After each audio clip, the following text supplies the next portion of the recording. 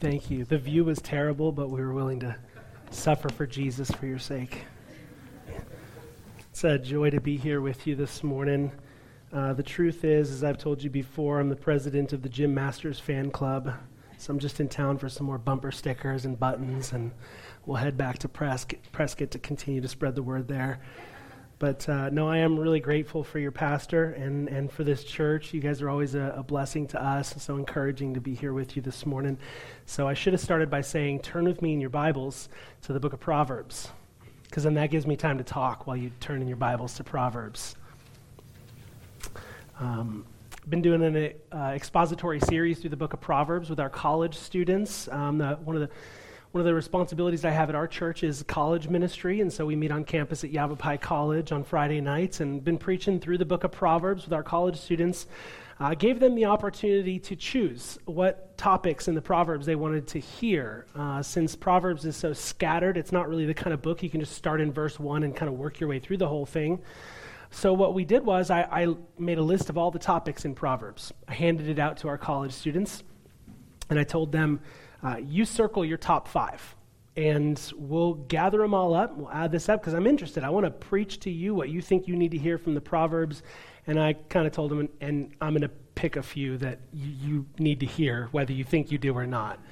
And one of those was on the fear of the Lord, because while I was encouraged to see a lot of the topics that they chose, the simple reality is you read through the book of Proverbs, and starting in verse 1 through 6 in Proverbs, Solomon is really just kind of introducing the book to you, and so you know, of course, that Proverbs is the only book in the Bible written to kids, to teenagers, perhaps.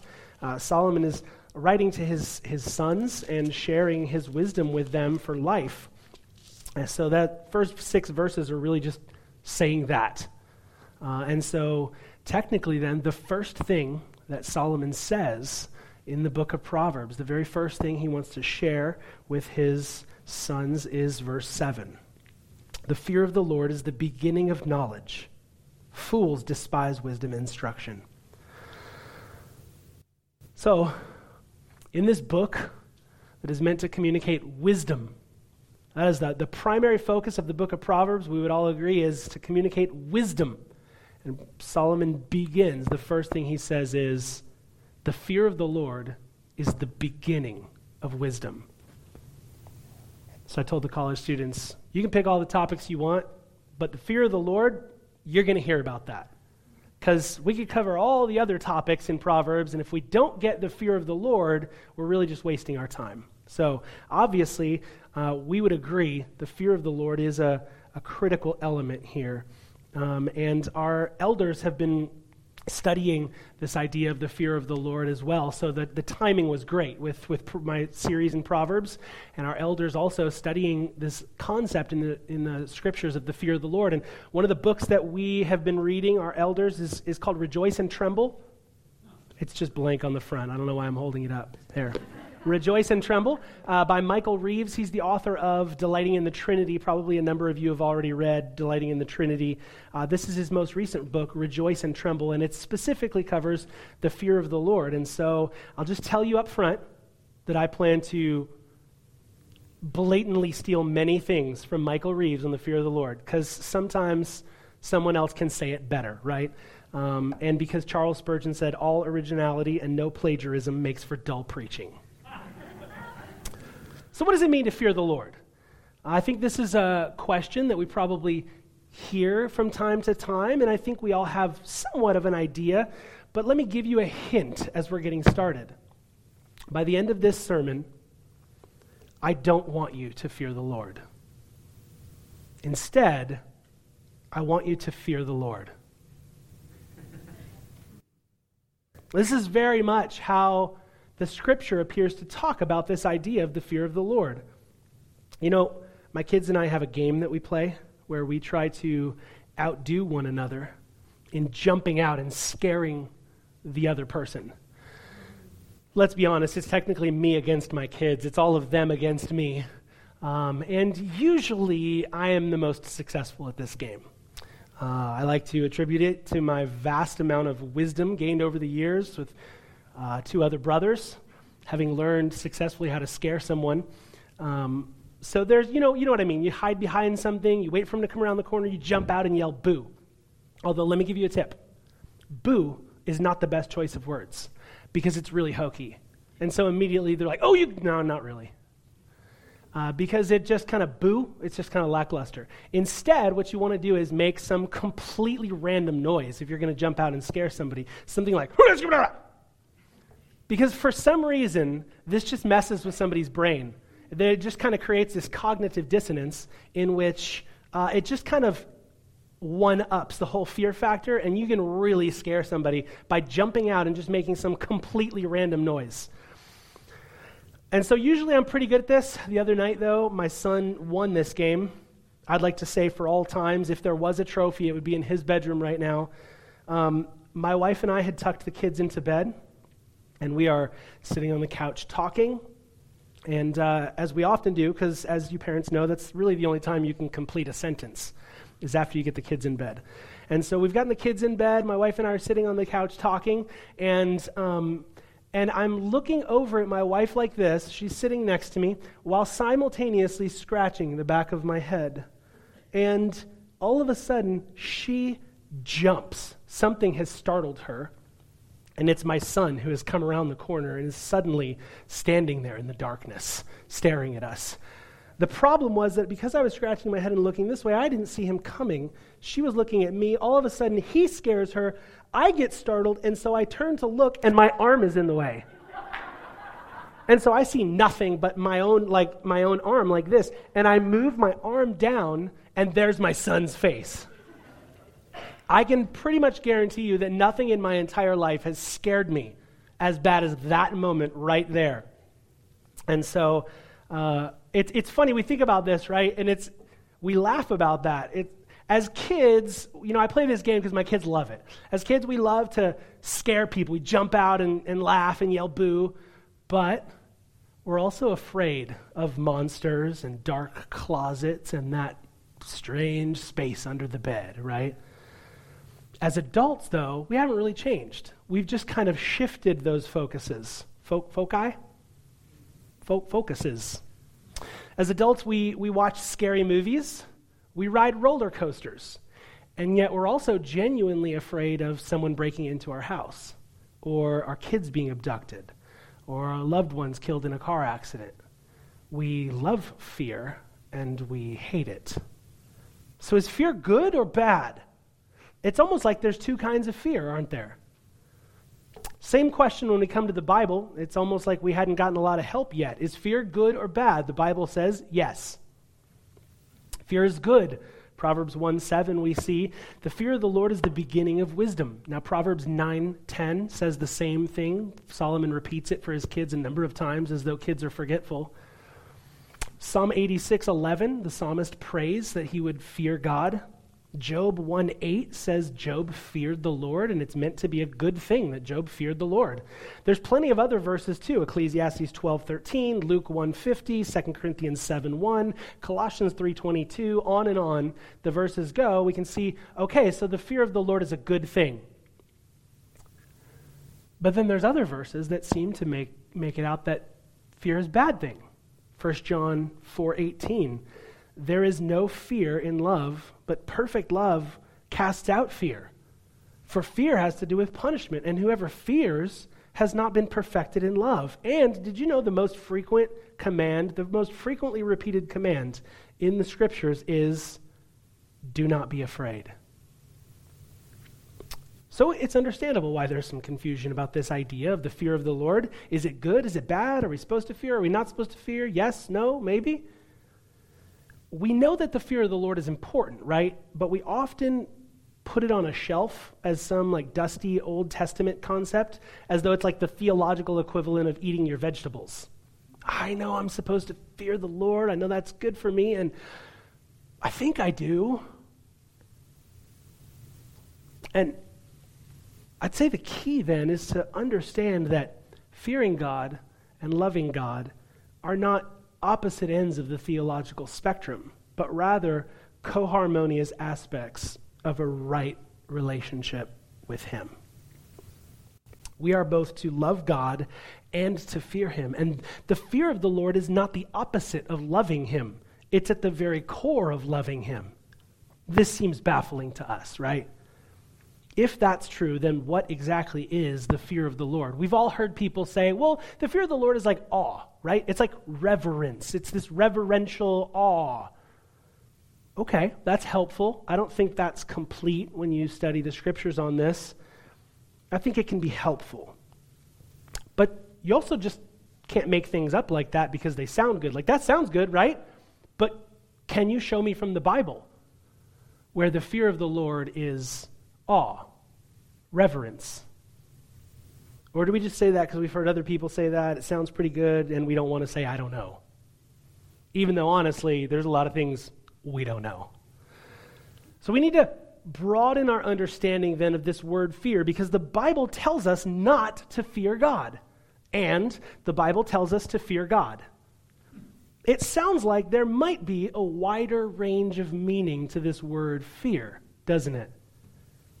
You know, words can have a range of meaning, right? We call it the semantic range of a word for all you grammar nerds in the house. Let me adjust my pocket protector. Pulpit.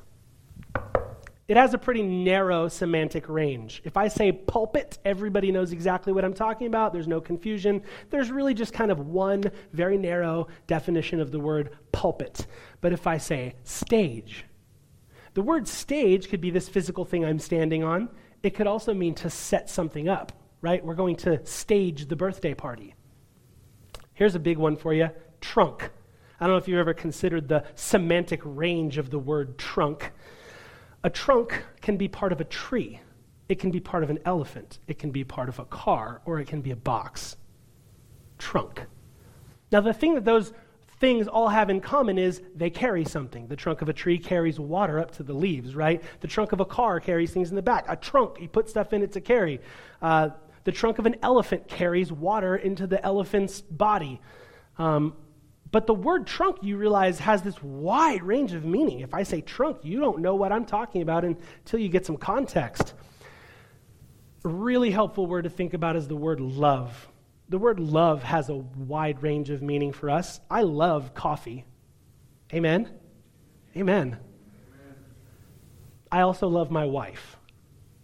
Now, let's hope that there is some qualitative difference to my love for coffee and my love for my wife, right? Also say, I love the Lord. You would think there's also some qualitative difference between the way that I love my wife and the way that I love God. And so you see, even the word love, depending upon the object that is being loved, there's a different nuance to the meaning of the word. Such it is with fear. Depending upon the object which is being feared, there is a different nuance to the word. And so as the Bible approaches this concept of the fear of the Lord, it really helps to kind of go from passage to passage and start to gather meaning, because the word fear has this wide range of meaning like this. Turn to Isaiah 11 with me. Just kind of over a few books in the Bible there to Isaiah chapter 11.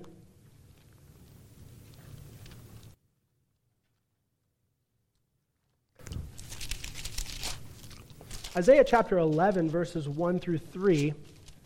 Listen to this. I'm sure I can find it. It's here in the New Testament somewhere. Okay, Isaiah 11. Now, we know this to be a prophecy about Jesus, right? Isaiah 11, listen. There shall come forth a shoot from the stump of Jesse, and a branch from his roots shall bear fruit. And the Spirit of the Lord shall rest upon him, the Spirit of wisdom and understanding, the Spirit of counsel and might, the Spirit of knowledge and the fear of the Lord. And his delight shall be in the fear of the Lord.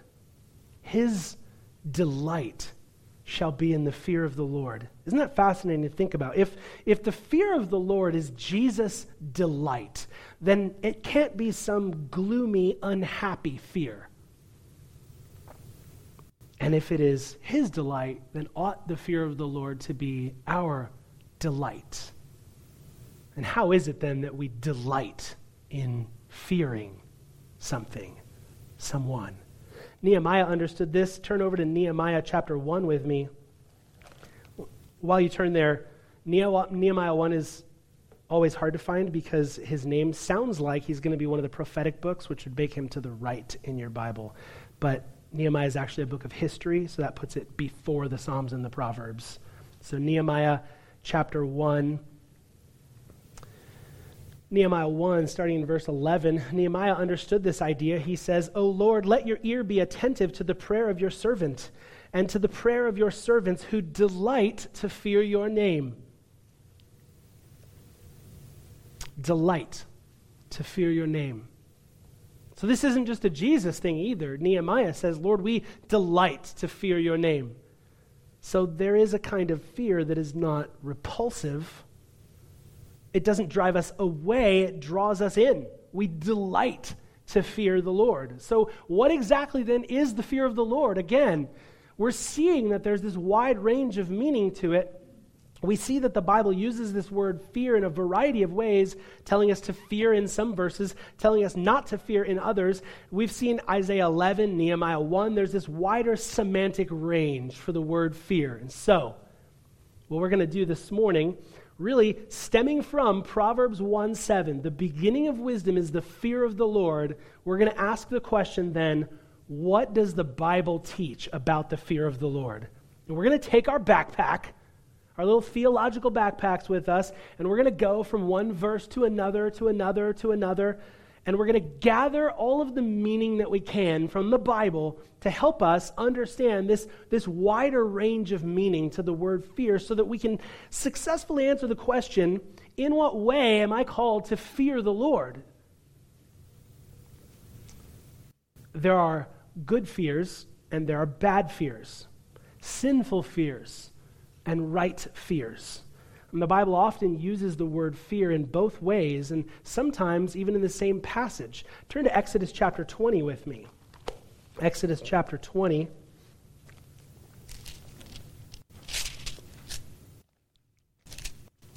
Starting in verse 18. Exodus 20, look at verse 18. Now this is Mount Sinai, right?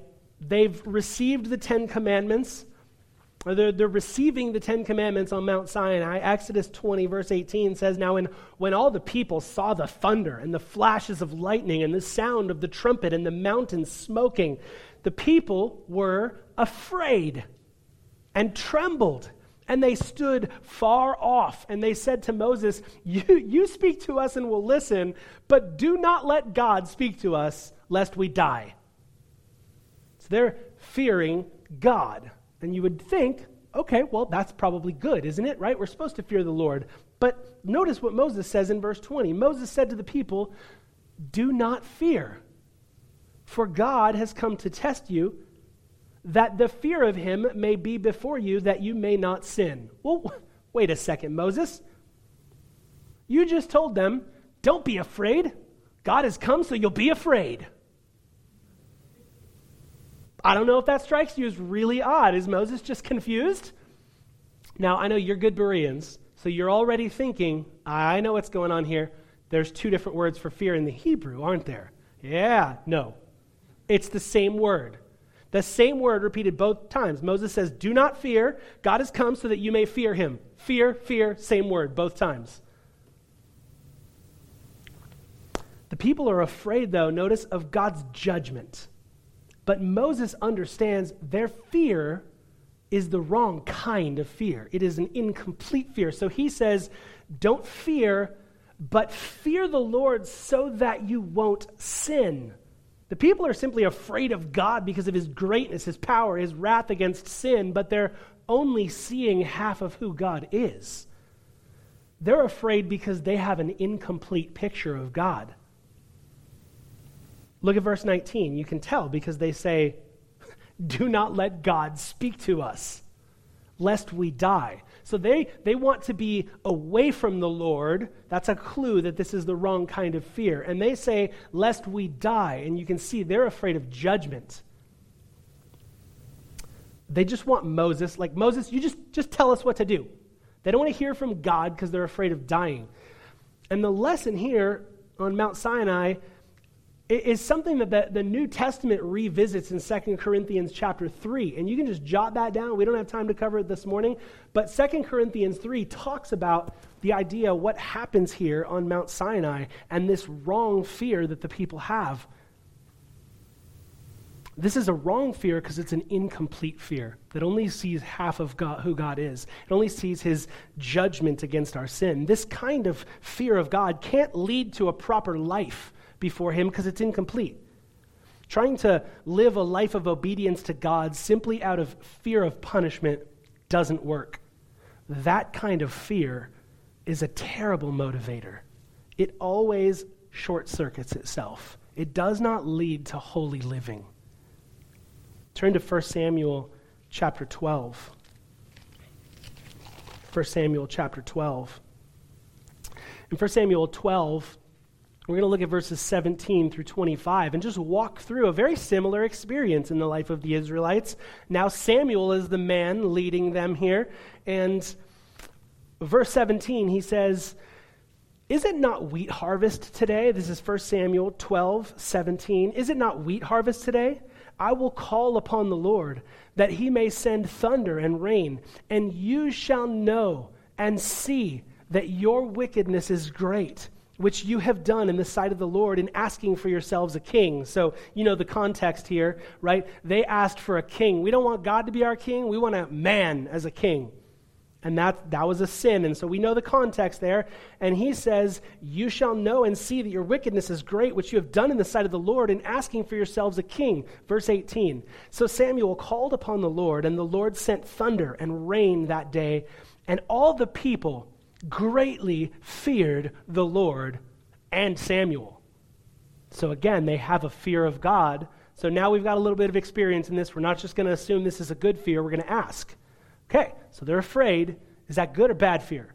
Well, let's read on to find out. Look at verse 19. "And all the people said to Samuel, 'Pray for your servants to the Lord your God, that we may not die.'" So there's some pretty big hints there, right? This is the wrong kind of fear. He says, they say, "For we have added to all our sins this evil to ask for ourselves a king." So they want Samuel to pray for them, and it's a fear of punishment and death. They don't want to talk to God. They want Samuel to do it for them. You talk to God, you just tell us what to do. We're scared to die. So this is a wrong fear of God because it's like they're stepping away from God as they're talking. This is a clue to us that this is the wrong kind of fear. And so Samuel says in verse 20, Samuel said to the people, "Do not be afraid. You have done all this evil." It's interesting, Samuel says, "Do not be afraid," because this is the wrong kind of fear. He also does not say, "Don't be afraid, you didn't really sin," right? You would think he'd say, "Hey, don't be afraid, it's not that big a deal." Right? I know you chose the king thing, but it's really not that big of a deal. But that's not what he's saying. He says, "Do not be afraid, you have done all this evil." You have to wonder if they kind of stood there and gave him like the tilted head dog look. Huh? Like, don't be afraid, we did sin. Notice look at verse 20. "Yet do not turn aside from following the Lord, but serve the Lord with all your heart, and do not turn aside after empty things that cannot profit or deliver, for they are empty." Now, Samuel wants them to see that they have a sinful fear, which still needs to be developed into a healthy fear. So, he begins to tell them about God's kindness. Verse 22. Here's why they should not be afraid. "For the Lord will not forsake his people, for his great name's sake, because it has pleased the Lord to make you a people for himself." 23, "Moreover, as for me, far be it from me that I should sin against the Lord by ceasing to pray for you, and I will instruct you in the good and the right way. Only fear the Lord." Wait, you just told us not to fear the Lord, and now you're telling us to fear the Lord. Exactly. He says, "Fear the Lord and serve him faithfully with all your heart." Why should they fear him? "For consider what great things he has done for you." They're already afraid of God's judgment, and he says, don't be afraid, but fear the Lord. Why? Because their fear is incomplete. It is only a fear of judgment. Fear of God is if it's limited to his power to judge, needs to be completed by doing what Samuel says here, considering what great things he has done for you. John Bunyan says, it's the devil's work to promote a fear of God, which makes people afraid of God, such that they want to flee from him. But the Spirit's work is exactly the opposite, to produce in us a wonderful fear that wins us and draws us to God. So there's a wrong, sinful fear that drives us away from God, even if we're seeking to obey his law. You can be trying to obey the Bible out of fear of the Lord, and if it's the wrong kind of fear, the whole process short circuits. Wrong fear drives us to live externally obedient while still on the inside not drawing near to the Lord. Wrong fear of God simply drives us to legalism because it doesn't drive us to God. It drives us away from him even as we're trying to obey him. Fear of the Lord, simply because he's a righteous judge, is actually a sinful fear. It drives you away from God even as you seek to obey him. This was the fear of the Pharisees, right? We have obeyed. I've kept all of these things from my youth. We could look over and over again. The Pharisees were obeying the word of God. They were obeying the Bible. But Jesus said, these people honor me with their lips, but their hearts are far from me. So we need to have a right fear of God. What does that look like? Well, I have a confession to make. We moved to Arizona in September, almost 6 years ago, and we still have not been to the Grand Canyon. I hope you can find it in your heart to forgive me for that. I have been to the Grand Canyon. Ironically, though, I drove there from Texas when we lived in Texas. Since we've been here, we've not been to the Grand Canyon. Now, the Grand Canyon is absolutely gorgeous, right? It's also absolutely dangerous, isn't it? You stand near to the Grand Canyon and you are in grave danger, aren't you? That's part of what makes it so amazing, isn't it? The fear of the Grand Canyon, the fear that you have, though, doesn't make you want to get back in the car and drive away. It makes you say, I could stay here forever. I just want to pull up a chair and sit right here with my coffee every morning from now on. The fear is magnificent, and it makes you want to get closer. In the same way, God is absolutely dangerous and beautiful. You stand near to him, you are in grave danger. But the fear that we have of the Lord doesn't drive us away from him. Our fear of the Lord ought to make us want to be closer to him, to say, I never want to leave. I want to be right here with you, Lord. Sinful fear drives you away from God. Right fear drives you towards him. So what is that right fear then? Let's look at some passages that show us what that looks like. How does the Bible talk about it? Turn with me to Jeremiah chapter 32. Jeremiah 32. You all have digital Bibles, don't you? I hear no pages turning. Jeremiah chapter 32, starting in verse 38. Look at verse 38 to 40. It says, God says, and they shall be my people, and I will be their God. I will give them one heart and one way, that they may fear me forever. For their own good and the good of their children after them, I will make with them an everlasting covenant, and I will not turn away from doing good to them. And I will put the fear of me in their hearts, that they may not turn from me. Isn't that interesting, the way, even though the Lord says, in the new covenant will be such that God will put his fear in our hearts. And it won't make us turn away from him, but it'll make us turn towards him because of his goodness to us, because of his promises to us. This is a fear that makes us turn towards good, because it's a fear that's based on all of the good that God has done for us. Look over a page at Jeremiah 33, verse 9. He says, and this city shall be to me a name of joy, a praise, and a glory before all the nations of the earth, who shall hear of all the good that I do for them, and they shall fear and tremble because of all the good and all the prosperity that I provide. They're going to fear and tremble because of all of the good that God does. This fear because of good, not a fear of punishment, a fear because of good, a fear that blows us away. In light of what I know is true about my sinful brokenness, I know 1,000 times I've turned my back on God, 1,000 times I've ignored him, 1,000 times he told me the right way to do something and I thought I knew better, 1,000 times over this week.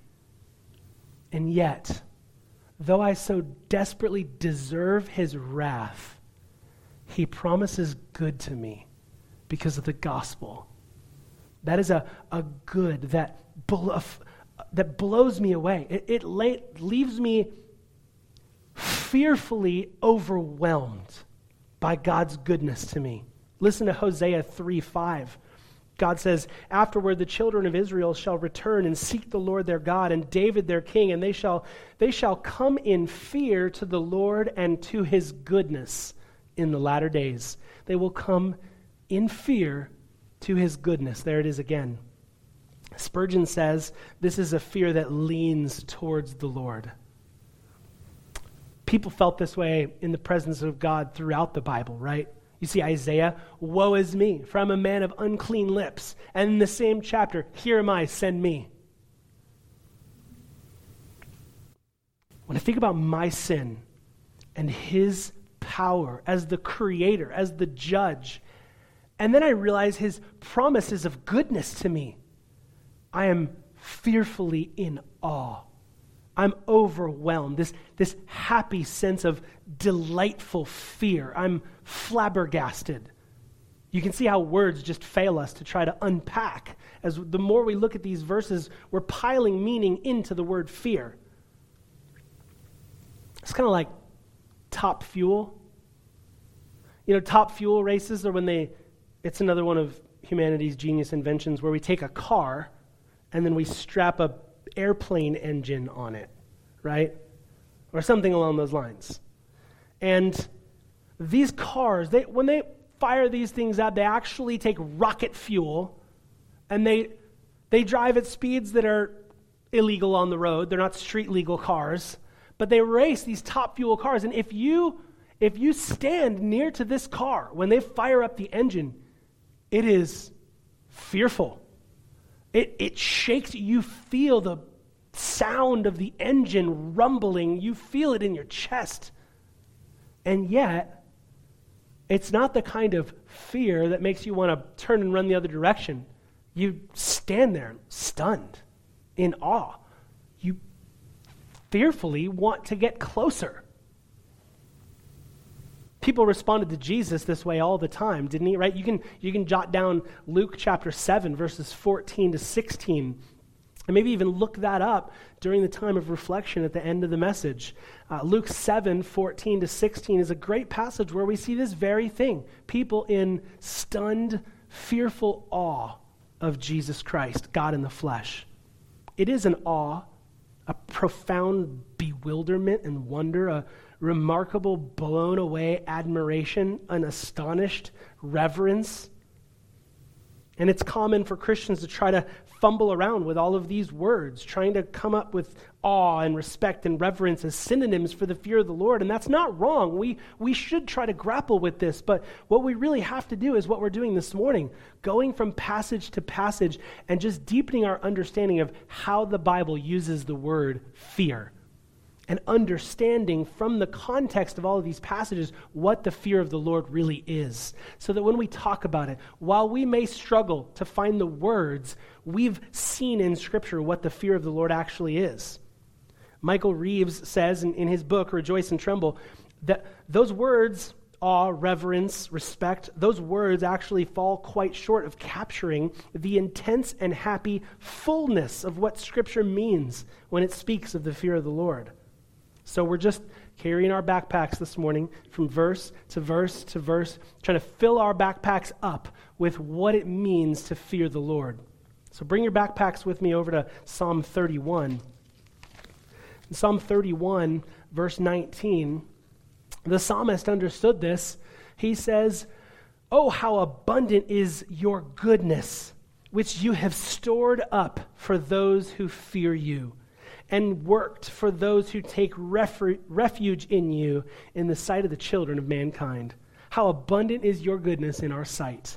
You've stored up goodness for those of us who fear you. So 2 things to note here, right? First, fearing God rightly means receiving his goodness. God has goodness stored up for those who fear him. Second, to fear the Lord is synonymous with taking refuge in him. Right? Think about that for a second. To fear the Lord is synonymous with taking refuge in him. It is a lot like, if you've ever taken your young kids to someone's house and they have a huge but friendly dog, and your child stands there about eye to eye with this big, huge dog, right? They're about the same height. And, one of the kids says something like, I forgot my snack in the car. I'm going to run out and get it. And as the kid bounces away down the sidewalk, the dog gets excited.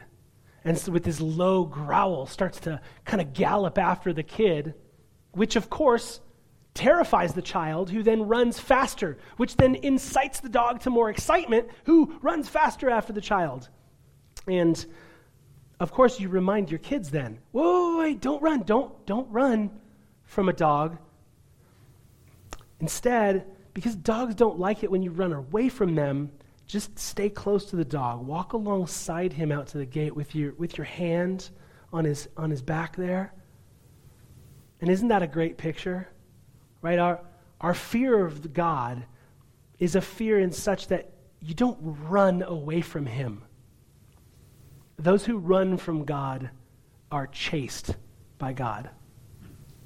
But those of us who will instead put our hand on him, want to be close to him, there is a power and protection there. Reeves says this really well, paints this picture. He says, true fear of God is the right response to God's full-orbed revelation of himself in all his grace and glory. This fear is the opposite of being afraid of God. Godly fear casts out being afraid.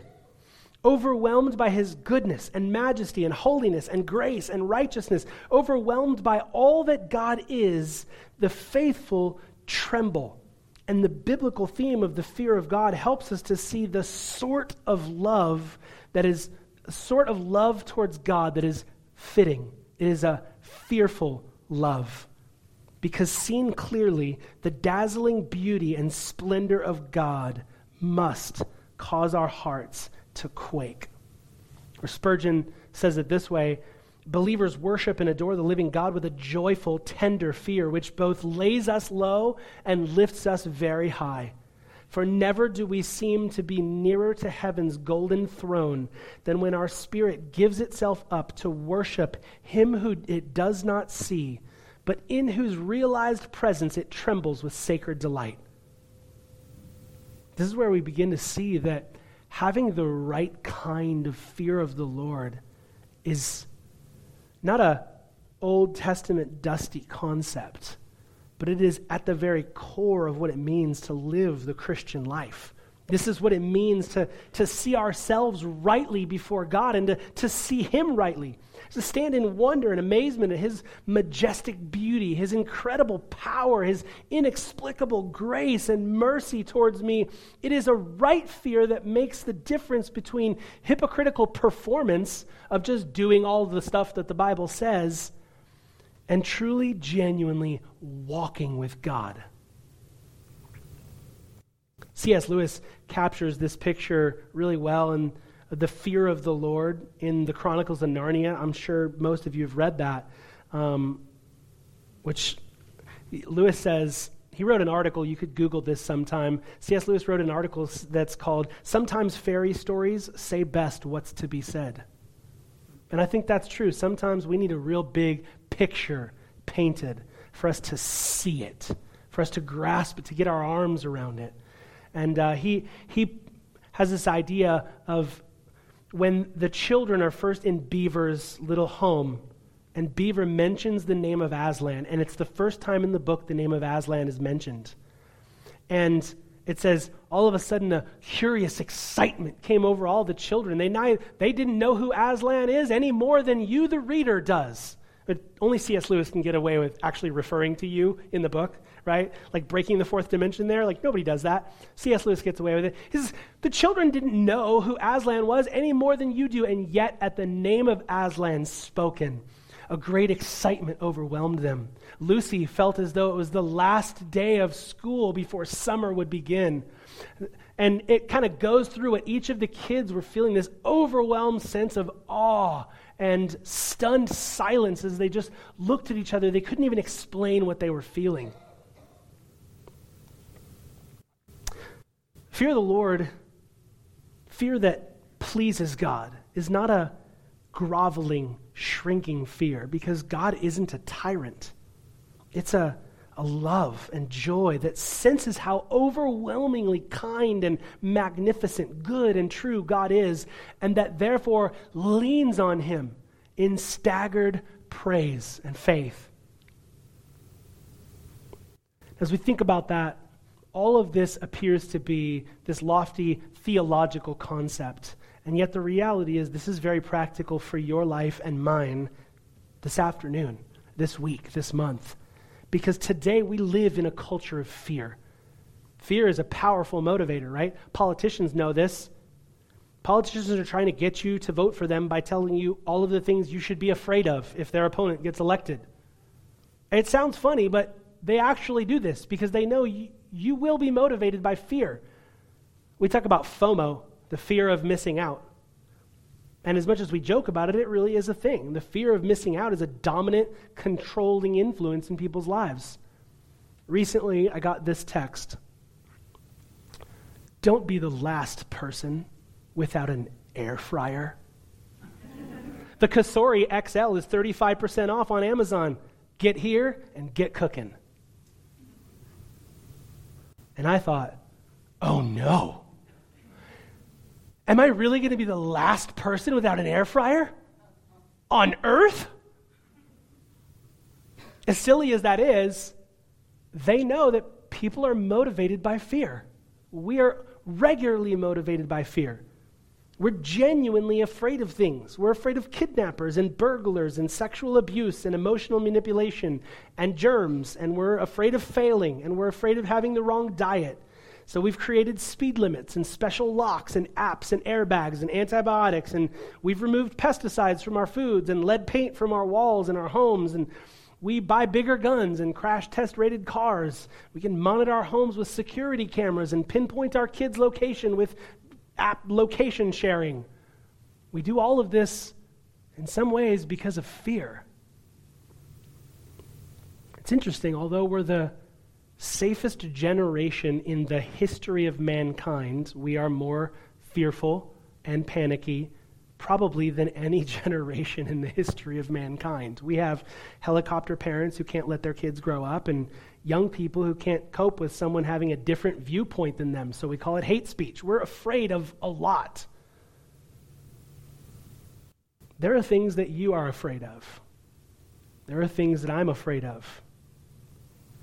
You ever wonder how to have a really deep conversation with someone? Get them alone and just ask them, like, hey, what are you afraid of? And after they give you their pat answer because they don't want to tell you the truth, ask them again. No, really. I want to pray for you. What scares you in life? What are you really afraid of? Because we're also deeply anxious people. You know, the difference between fear and anxiety, fear has a direct object. There's a thing that you're afraid of. Anxiety is more nebulous. It just it's like this dangling fear that just latches on to everything that comes along. Why are we so fearful and anxious and troubled? What is it that will guard us from all of these overwhelming fears in life? fear. We're afraid of everything because we've lost our fear of God. The fear of the Lord is a balancing force that tames our other fears. It puts our entire lives, our soul, in perspective. Jesus taught this. He said, "Do not fear those who can kill the body but cannot kill the soul. Rather, fear him who can destroy both body and soul in hell." So, what did Jesus say is the solution to fear of people trying to kill you? And I would say, if people were afraid of people trying to kill them, probably all of our fears are lesser fears than that. Jesus said the solution to fear of people trying to kill you is fearing God. This is why our fears so often come true, too. Fear is often a self-fulfilling prophecy. Our lives work best when we live them in accord with how God has revealed himself and life to work. When we follow him, life goes well for us. Our fears are directly connected to an area of our lives in which we're not trusting God. We are afraid because we're not trusting him. We're afraid precisely because we're not seeing God as he relates to that area of our lives. And so we try to take control of that area of life. In fear, we try to wrestle control away from the Lord. No, I'm going to do it my way, God. And because we're trying to control that area of our lives rather than entrusting it to God, it's that very area of our lives that's affected by poor decision-making, unbelief, and disobedience. And when we apply unbelief and bad decisions to any area of our lives, it ruins that very area of our lives. And so fear often becomes a self-fulfilling prophecy in this way. This is true in every single area of our lives where we allow fear to take control. That very thing that we fear ensnares us. And the solution is to have a right view of God, to genuinely fear him, to see him for who he is, and to allow the fear of the Lord to balance and control all of our other fears, to check them and put them in their place. So how then, in closing, do we grow in this fear? How do we grow in the fear of the Lord? Understand that the danger of shifting to how-to language is a very real danger, right? It's really easy for me now. Now I'm going to give you 5 practical tips on how to fear the Lord. The problem is we shift towards ourselves and what we do. We look at our performance and we stop looking at him. And we can look at our external performance and think that our outward actions equal the fear of God, when in fact we can easily just be faking it and missing the point altogether. To grow in our fear of the Lord, we have to behold him. When we rightly understand fearing the Lord, we realize it's not something you do. It's something that as we see him for who he is, it does something to us. It causes us then to do things. The fear of God is not something that can be acquired through behavior modification or better habits. However, godly habits like Bible study, being at church and hearing sermons, fellowshipping with other believers, spending time in prayer, these very things put us in the path of grace to receive the inflow of the gospel, to see God rightly for who he is. And that's the very thing that causes us then to grow in the fear of the Lord. See, in the gospel, at the cross, we see both the massively pure holiness of God and the unflinching justice of God against sin. We see how terrible our sin really is and how powerful God as a just creator is, and we also see how marvelously gracious and forgiving he is. What great good he has done for us. So we can come in fear to his goodness. The way he's poured out love and mercy and forgiveness and welcomed us as his own. So, having turned from our sin, believed the gospel of Jesus Christ, we now stand in awe of him. We stand amazed at his danger and at our safety as we draw near to him. This is why Solomon begins Proverbs with, "The fear of the Lord is the beginning of wisdom." if you don't reverently adore him, if you don't fear the Lord, you can't even begin to apply all that the Proverbs has to offer. This is the indicatives before the imperatives, even in Proverbs in the Old Testament. Right? You'd better rightly see God and what he's done for you before you get busy trying to do things for him. That's why the first thing Solomon says to his kids is, the fear of the Lord is the beginning of wisdom. Picture yourself climbing the mountains. As you're climbing on these massive rock faces high above, you see a storm coming, and it's clearly a massive, dangerous storm, and you realize you are unbelievably vulnerable on the side of this mountain. The massive mountain is a great danger to you. The rain and the wind is a grave danger to you. The lightning and the thunder are terrifying as you scramble for your life on the side of this mountain. You are afraid in such a way that you wish you were down off the mountain, that you had never come up here, and that you were as far away from all of this as possible. Suddenly, as you pull yourself up over the next rock, there's a tiny little cave there.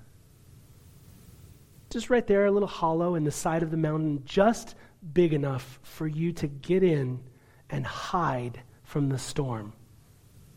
And it's just small enough that really the only way to stay in there is to turn around and put your back against the mountain. And as you spin quickly to get into it, facing out to the storm, you realize all of a sudden you are finally and completely safe from this storm, and you breathe a sigh of relief.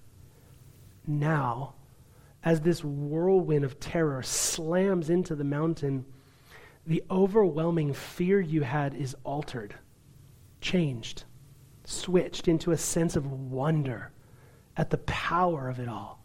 The thunder, the lightning, the wind. And now there's nowhere you would rather be than right here at the center of all of this power on display. In the same way, when the holiness and justice and power and wrath and judgment of God breaks over the mountain of your life like a whirlwind of terror, because you're totally safe, all of the horrible danger is transposed into a music of majesty. And you fear it in a bewildering sense of wonder that you could be so safe in the midst of this. And that little hollow where you're kept safe in the side of the mountain, that's the gospel.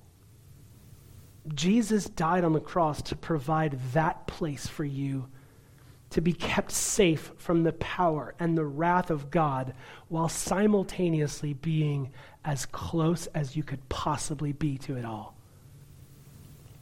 Jesus died for us to provide a place where we can enjoy the majesty of God and a kind of fear and trembling that's not a cowering fear that makes us want to get away from him, but a humble, devoted fear. A fear that makes us stand in awe of the fact that we could be so close. There's nowhere we'd rather be than as near to the center of God's majesty and power as possible. And Lord, as we think about that, that's exactly what we have because of what you did on the cross. And so we want to close by saying thank you. We have walked through so many passages in your word to see how you've explained the fear of the Lord to us. And God, we want to fear you rightly. Help us not to be people who only fear your judgment and obey out of a sense of guilt or fear of punishment. Instead, Lord, knowing that we are completely safe, that because of Jesus Christ and his death in our place on the cross, there is therefore now no condemnation for those who are in Christ Jesus.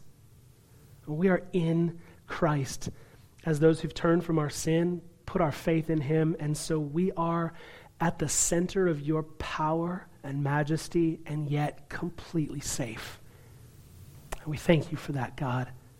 Pray that as we continue to come back to your word day by day, week by week, that you would reveal yourself to us, show us your glory, Cause us to behold the glory of God in the face of Jesus Christ in the pages of Scripture so that we would fear you rightly and draw near to you.